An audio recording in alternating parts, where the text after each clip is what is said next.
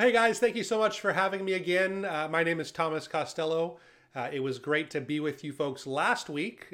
My first sermon in a little while here at New Hope Community Church. So thankful to be here again. Let me start with a question. What was your favorite story as a kid? Your favorite story growing up? I don't know what it was for you. For me, I remember that back when I was a kid, they used to kind of come door to door and try to sell you sets of books. I don't know if anybody remembers that. In Hawaii, door to door sales used to be much more common.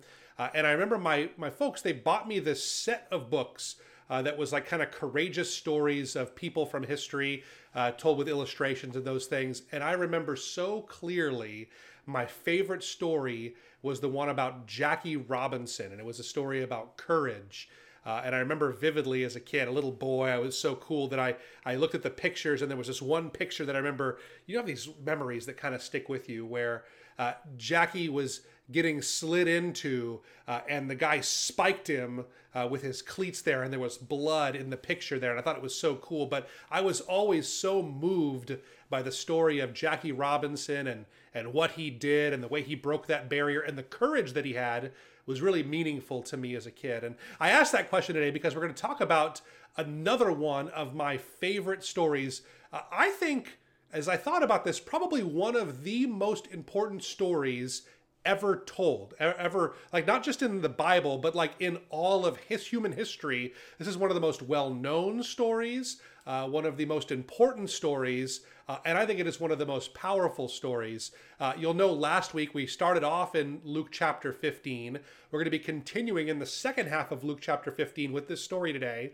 And it is the third of three parables that Jesus is telling towards sinners and Pharisees, and it is the story of the prodigal son or the lost son.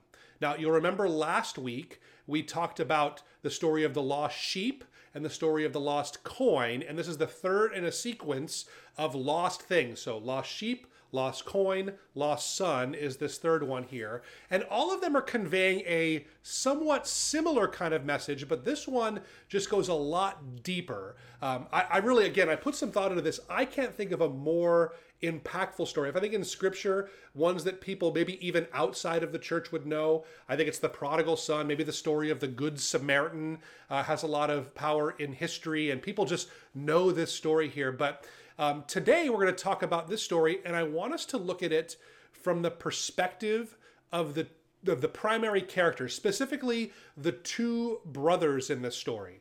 Now, a lot of times when people think about the story of the prodigal son, if you're just recalling it from memory, you might even forget that there are two brothers in this story. The whole end of the story is about the second brother. We'll talk about him in a little bit here.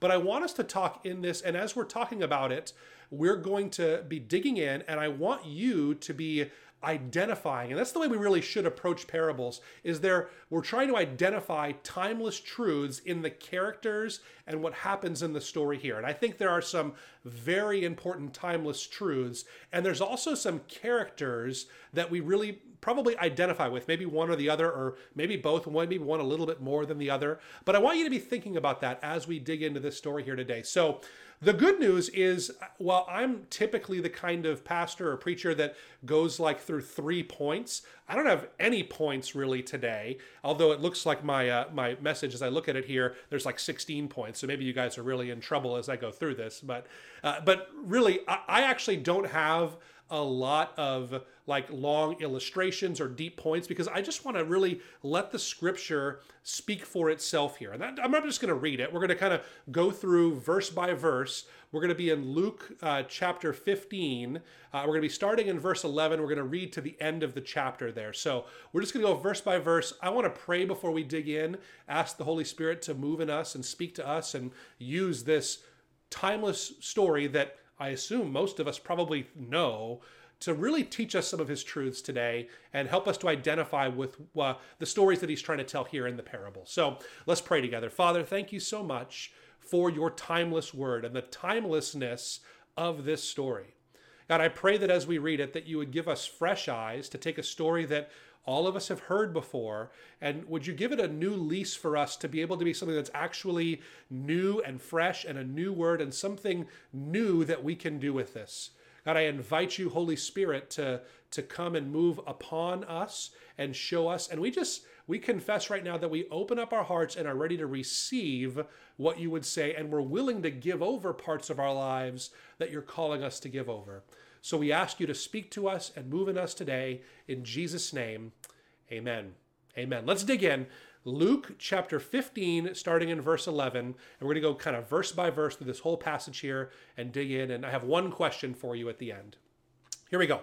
Jesus continued, it says. So after the story of the lost sheep and the lost coin, he's telling this story to Pharisees and to tax collectors and sinners. Kind of imagine the tax collectors and sinners are sitting down right in front of him up close, and the Pharisees are kind of in the back like, waiting for him to mess up. So that's the context we're hearing it in. Jesus continued, there was a man who had 2 sons. The younger one said to his father, Father, give me my share of the estate. So he divided his property between them. Pause there for just a second. In that culture, in that time, the way that estates were divided up is that the older son, he was the one that would inherit all the responsibility, the family's land, and 2/3 of the entire estate, and his mom and all of his sisters and everybody in the household would become his responsibility. So the oldest son would receive 2/3 of the estate, and then the younger son or sons would split up the other third that was there. So they would get a smaller portion. And in this case, what this young man is demanding is he's saying, Father, I would like for you to give me my third of this estate. Now, this is probably a pretty wealthy family. It sounds like from later in this story, we learned that they have servants working on it. It's probably a large farm. Everybody's doing very well. So a relatively wealthy family. And this son comes with this request. And if I'm being really honest, that's a pretty rude request, right? He's basically looking at his dad and saying, hey, Dad, I know that this is supposed to be yours until the end of your life. I demand it now. I am done with kind of the sonship part of things.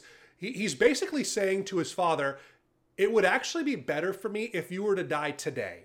If your life would end now and we would do the divvying up of your assets and I would get my third, I hate it here so much and I'm so done with you, Dad, and I'm so done with this family. I want my third now. I'm leaving. I'm out of here. Can I get what I'm supposed to get when you die and just have it now? Can you imagine how hurtful that would be? Could you imagine if for you parents out there, if one of your children came to you and said those exact things? That they said, hey, I'd rather you be dead. I want my inheritance here now. That would break my heart to hear something like that from one of my sons. But this father, in his wisdom, allows his son to do this. He just chooses. It says that he divides it up. He divides his property between them, gives him his third, and he moves on his way. Continuing on, verse 13, it says, not long after that, the younger son got together all that he had. So he collected up all of his things, cleared out his drawers at the house. And then it says that he set off for a distant country, and there he squandered all of his wealth in wild living, is what it says. So this younger son, he takes everything he has and he tries to get as far away as he possibly can. We don't know where, but it's some kind of a distant country. It's Timbuktu. It's the middle of nowhere. I kind of think of it as like, and not that there's anything wrong with this place, but Las Vegas, right? Like it has to be the most successful ad campaign for a city of all time. What is the slogan for Vegas? Everybody knows it, right? Yeah, that's right. What happens in Vegas stays in Vegas. It's kind of a wink wink to, hey, you can come and do things that you wouldn't normally do in your hometown here, and nobody at home is going to find out about it. It's going to be cool. It's kind of done a little bit tongue in cheek, but I mean, can you name what is Honolulu's city slogan? I don't know. What is New York City's slogan? You know, Vegas has done a great job branding this, but there is a deep truth that's in there that I think a lot of us kind of miss. The fact that when we want to do things that we know we shouldn't do, we want to get as far away as possible from people that know us. They might ask us questions about it. And so he goes to this place and it says he squanders it all on all his wealth on wild living. And so we don't know exactly what that means. We learn later in this story that it included prostitutes, alcohol. He basically just did whatever he wanted to do, and he had absolutely no plan whatsoever for what he was going to do after this here. It says that he squandered all of it. So he wasn't like kind of like investing it and then squandering his interest or something like that. He just decided, I am going to live it up now. I'm going to squander what I have. I'm going to go for it. He let all of it loose there. Now, to someone who was hearing this story, they would really understand how evil this really was. Because in those times, your wealth wasn't just for you. It wasn't this idea that it was just yours. It really is foreign to them. There was something it was something to be passed on from generation to generation. So everybody, should he ever have kids, or should he be married, and his wife and his grandkids, they're all supposed to benefit from this in the future. He goes and he squanders it all. And then we continue on. Let's look at verse 14. Here's what it says. And it says, after he had spent everything, there was a severe famine in the country, and he began to be in need. Again, had no plan at all, and then things start to go bad. He probably went in a good time. Maybe the estate was way up. He had lots of money. He goes thinking it's going to be there forever, and then a big famine comes, or a natural economic depression kind of happens. We've lived through those. We've had those in our lives. We may be at the beginning of one right now, if we're being honest. But he had no plan whatsoever, and things really started to spiral out of control for him. Verse 15, it says, so he went and he hired himself out to a citizen of that country, who sent him to his fields to feed pigs. He longed to fill his stomach with the pods that the pigs were eating, but no one would give him any. You see, the younger brother in this story was in such a bad way that he was so poor and so hungry that he had to basically say, I will do anything. I will take any job that's available. Anybody ever been in that position before where it doesn't even matter what the job is. It doesn't matter what the pay is. I'll take less than minimum wage. I will take anything to be able to work and eat. I've never been in a position like that before, but it sounds like it'd be a terrible place to be. I imagine some people have, and it would be very hard to be in that place. And that's where he was. And to the readers of that time, they would have understood how low a good Jewish boy would have had to go to take on a job like that.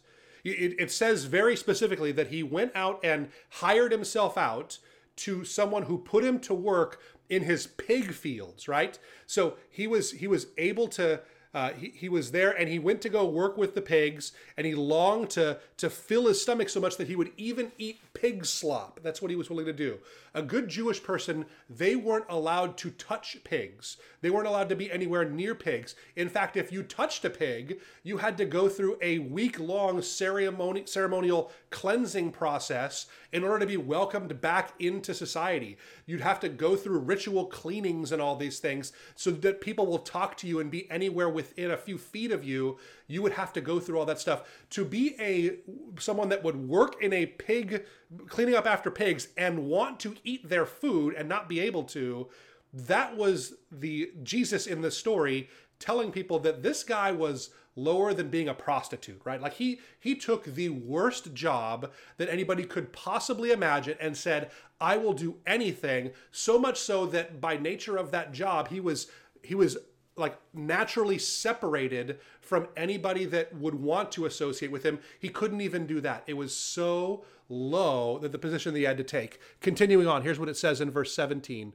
It says, when he came to his senses, he's sitting there and he's so hungry and he's eating pig slop, and he comes to his senses, it says in 17.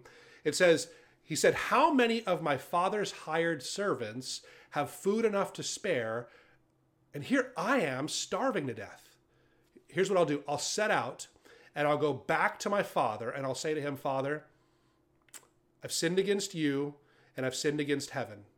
I am no longer worthy to be called your son.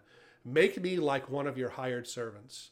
So what this boy decides to do is he said that we would call this basically repentance. In the middle of the lowest season of his life, where he's separated from his community, separated from anybody that loves him, eating pig slop, doing the worst job, no food to eat, he's starving. He comes to his senses and he says, I am going to turn. I'm going to repent. I'm going to go back to my father. And I'm going to tell him, I don't even want to be a son again. I know that that's off the table for me. I know that that ship has sailed. I know that that's not a possibility.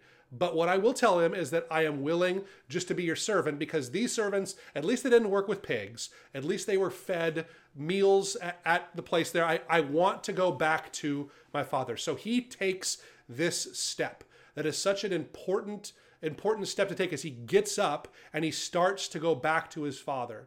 And so here's what it says. It says that. It says, so he got up. That's verse 20. It says, so he got up and went to his father. That's so important that he did that. And then here is one of my favorite verses. We'll get to it in a second, but it says, but while he was still a long way off. Remember, he went to a distant country. He's been walking back for days, but it says, while he was still a long way off, his father saw him, and he was filled with compassion for him. He ran to his son, and he threw his arms around him, and he kissed him. This is one of the most beautiful passages in all of Scripture. The son put feet behind his feelings. He decided, I'm going to get up. He actually had to make the first move and go. But what I want you to do is to circle this. If you're writing it in your Bible, highlight it, do whatever you do. Circle that thing, those words that while he was a long way off. It wasn't the father waiting for the son to get all the way back to him with his hands on his hips saying, okay, let's hear it. No. It says, while he was a long way off, what does his father do? He goes and he sprints towards his son. So I picture him kind of seeing his son off on the horizon, and he sees him walking there, and he's like, I can't quite make out who that is, but I know that walk. That looks familiar. I haven't seen, that's my son. He sees his son off in the distance, a long way off, and what does he do? He drops whatever was going on in his life, and he starts sprinting. He runs at full pace. In those times, for a grown man, he has an adult son. This guy is probably in his at least 40s, maybe 50s. He's an older man, a dignified man, a wealthy man who was wearing robes, not really conducive for running, but he breaks out into a full-on sprint. And here he gets to his son, who is filthy, who is covered in pig slop and walking for days, stinks to high heaven, and I picture him just tackling his son, getting him in a bear tackle, and he hugs him, and he embraces him, and he squeezes him, and he starts showering him, and he kisses him all over his face, despite all of the filth that's all over him. His father loves him so much, and he showers him with kisses. It's an amazing thing to think about. As a side note, I think this should be an encouragement to you fathers. I'll just say this as an aside. Be affectionate with your sons. I know it's not culturally cool, but you know what? Give your sons hugs. Give your sons kisses. Do that. My kids make fun of Tom Brady because he kisses his sons on the lips still as an adult man, and his sons are pretty old, and it's kind of weird for my sons to tell me. I don't care. Kiss your sons, love them, be affectionate with your sons. It's a great way to model, just like this father in this story here. It's a beautiful thing. There was no mistaking from that son that his father still loved him. So the story continues on, verse 21. The son, in the middle of all this kissing and everything's happening, the son says to the father, Father, stop right there for a second. I have sinned against heaven, and I sinned against you, and I'm no longer worthy to be called your son. So he starts just confessing right away. He starts letting this come out of his mouth. He's saying, I'm so sorry, Dad. I've sinned against everything. We can't skip this step. That's really important, that we have to verbally acknowledge where we have fallen short. But then verse 22, it says, but the father said to his servants, he kind of like interrupts the son, basically. I kind of picture that scene in Dumb and Dumber where they've just shared the limo ride, and Lloyd puts his finger up to Mary's lips and interrupts her right in the middle there and says, just go. It's kind of like the father interrupts his son mid-confession, and it says, the father said to his servants, quick, bring the best robe I have and put it on him. Get the ring, put the ring on his finger, do that, and put sandals on his feet, and do this. Bring the fattened calf and kill it. Let's have a feast and let's celebrate, for this son of mine was dead and he's alive again. He was lost and is found. So they began to celebrate. So he interrupts his son and he starts a celebration. He immediately moves into, it doesn't take some length of time. He didn't have to prove if he was really sorry or not, or if he's just going to steal from him again. The moment that his confession begins, before it's even over, the father is saying, it's okay, you're back. Let's put a ring. The ring, it symbolizes that he is his father's wealth, and his family seal would have been on it. He put clothes on him because remember, he was probably down to just some scraps that were covering his privates, is about all he had left. They put shoes on his feet. They put sandals on him. Those feet would have been pretty darn nasty. Remember, the emissions in those times were not like emissions today. They're bad today. Emissions from the roads were really bad in those times there. So he was walking in all that filth, and he put some brand new sandals on his feet there. And then I want you to notice that it doesn't say go and kill a fattened calf. It says go and kill the fattened calf. They had one fattened calf. There is one calf that they could afford to get really fat and be the one that they really wanted to be that special one. This was an animal that was reserved for like the big parties, like your daughter's wedding is the kind of calf you would have in this fattened calf here. So he says, go ahead, kill the fattened calf. And he said, this son of mine, he was basically dead in my mind. It had been months or years, and every single day he had been worrying about him, and he had basically had to write off his son who he thought was dead, and now he is alive again. He was lost, and now he is found. And so from there we see this love of the Father. But that's where the story pivots a little bit. Verse 25, it changes to a part that maybe a lot of us skip in the story, or maybe this story we think ends for some of us here. But here's what it says in verse 25. It gets really interesting. It says, meanwhile, the older son, who was in the field, when he came near the house, he heard music and dancing. So he called one of his servants over and talked to him and asked him, hey, what's going on over there? Your brother has come home, is what he said. He replied, the servant, he said that. Your brother has come home, and your father has killed the fattened calf because he has him back safe and sound. The older brother, he became angry, and he refused to go in. So his father went out and pleaded to him. The older son in this story really just didn't have a clue. He was totally unaware of what was going on. The dad had been really for years, since his brother was lost, had been just brokenhearted. He had seen his dad. He looked depressed everywhere he went. He was so sad that his second son had just totally abandoned his family. It broke his heart every single day. And this brother, his reaction was anger. And I kind of get it. I've been talking about this story with my kids all this week. I do that a lot to kind of prepare when we're doing messages. I'll kind of run it by my family, see what they think, if they have any ideas or thoughts on this. And my kids are all convinced that that guy is right. Like that this is totally unfair in this story. And I try to teach my kids, we kind of have a lot of debate in our household about fairness, right? Every kid, that's what they all say is, Dad, that's not fair. You do this for this person and you do that. And we try to convince our kids that, while we want to be fair and equal in our love, there will be times in our lives, if you just compare things in a vacuum, where it seems like if you just take one day that we are being unfair and giving this one child more preference than the other. It's natural to happen that way. If you take anything as like a little snapshot of some period, not everything is going to be even and fair. There's no difference in our love for our kids, but it doesn't seem fair. So what we tell our kids is, because we love your sister much more than we love you, that's why we treat her that way. Of course, in jest, we don't really love any of our kids any differently, but I kind of see where this brother is coming from. It's like, man, I think he's not putting himself in his father's shoes and doesn't have the right perspective. But yeah, I mean, this is unfair. This is really not. This is not right. The father goes out and he starts begging him. He says, "Son, please, I loved you so much. I've loved you this whole time. It's okay. My heart has been broken by this." Let's read in verse 29. It says, he pleaded with his son, and in verse 29, but he answered his father, "Look, all these years I have been slaving for you," not just working. "I have been slaving for you, and I never disobeyed your orders.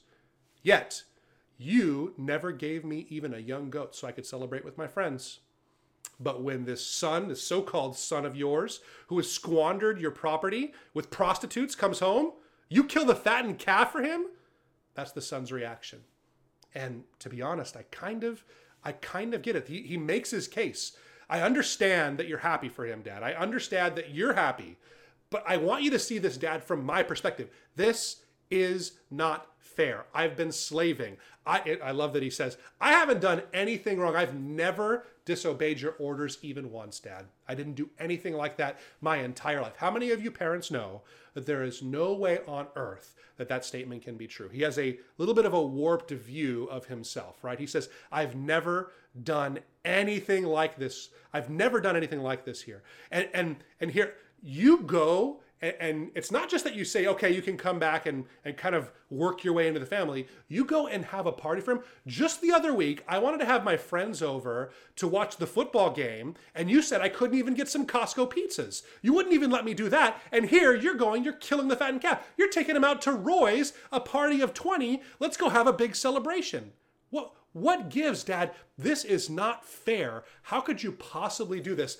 I'm good. He's bad. I've been with you. He hasn't. And you're choosing him over me. This is wrong, Dad. That's what this son is saying. Can you understand where he's coming from? His perspective. Have you ever maybe felt that way before? Let's continue on.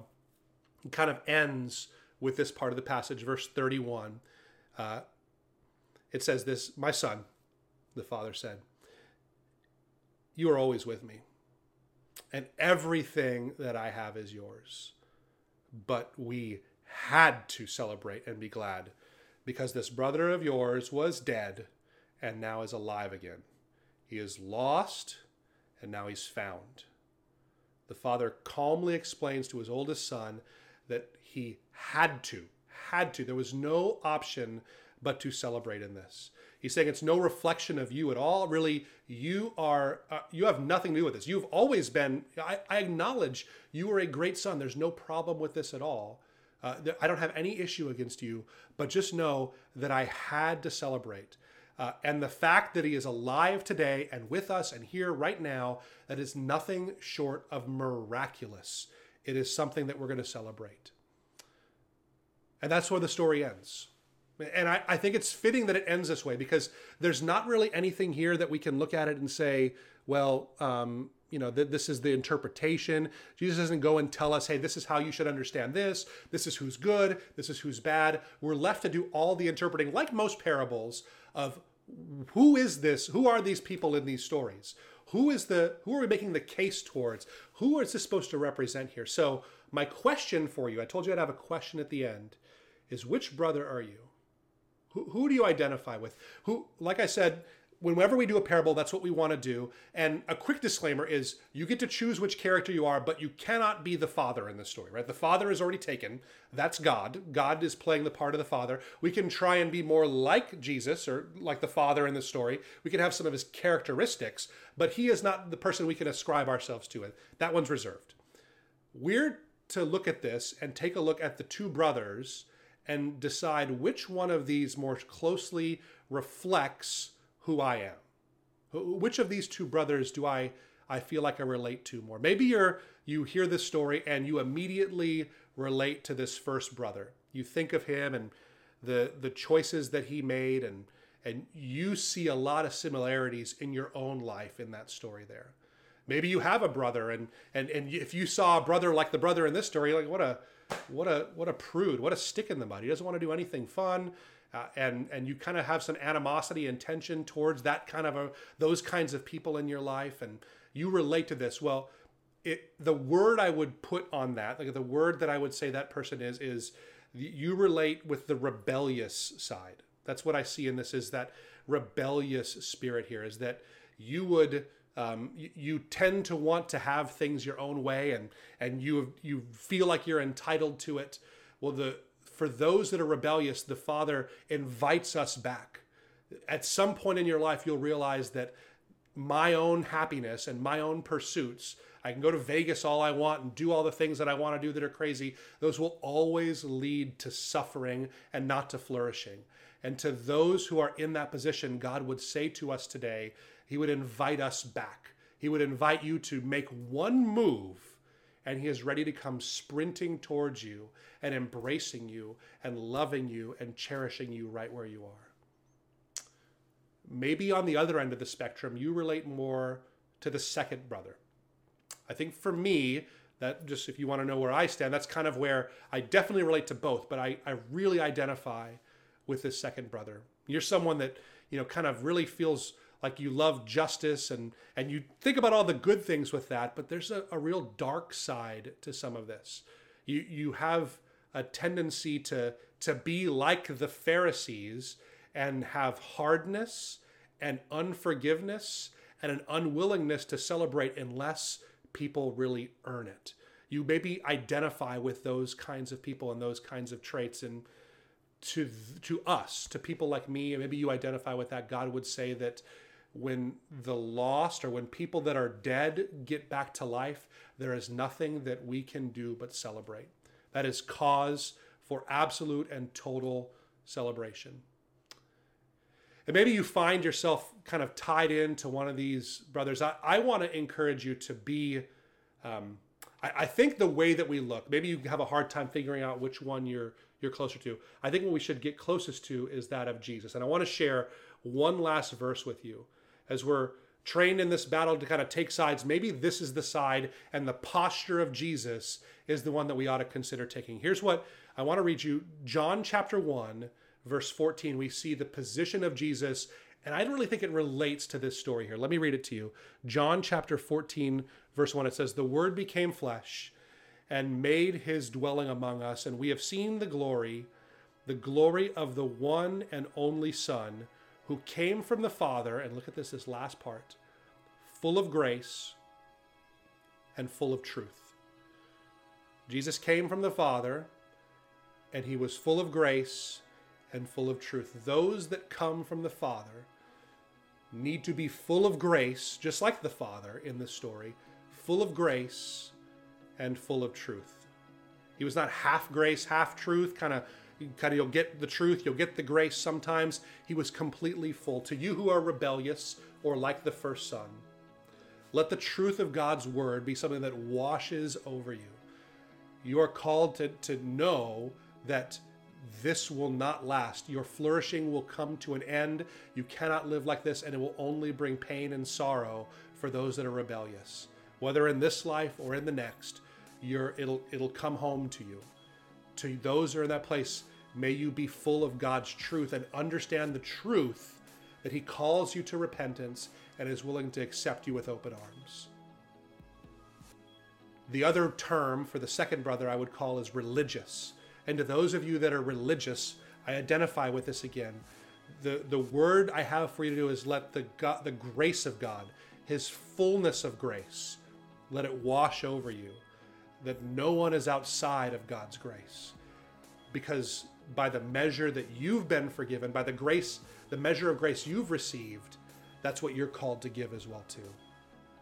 So church, let's decide, rather than being like anything specific, but being like Jesus, being full of grace, being full of truth, not being religious, not being rebellious, being full of grace and full of truth.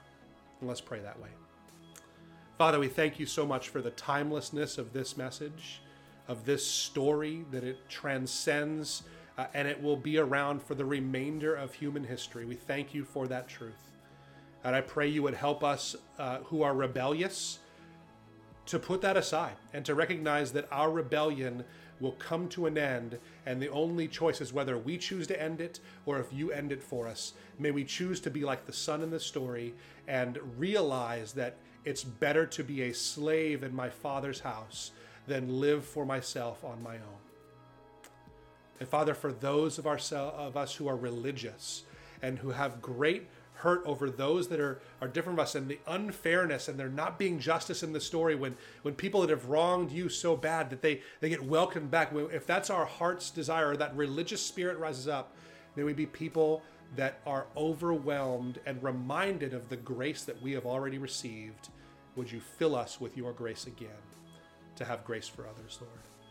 May we be full of grace and full of truth. We pray that in Jesus' name. Amen. Amen. I want to thank you guys so much for being a part of our church family here today. Thank you for letting me share the word with you guys today, and we hope to see you next week.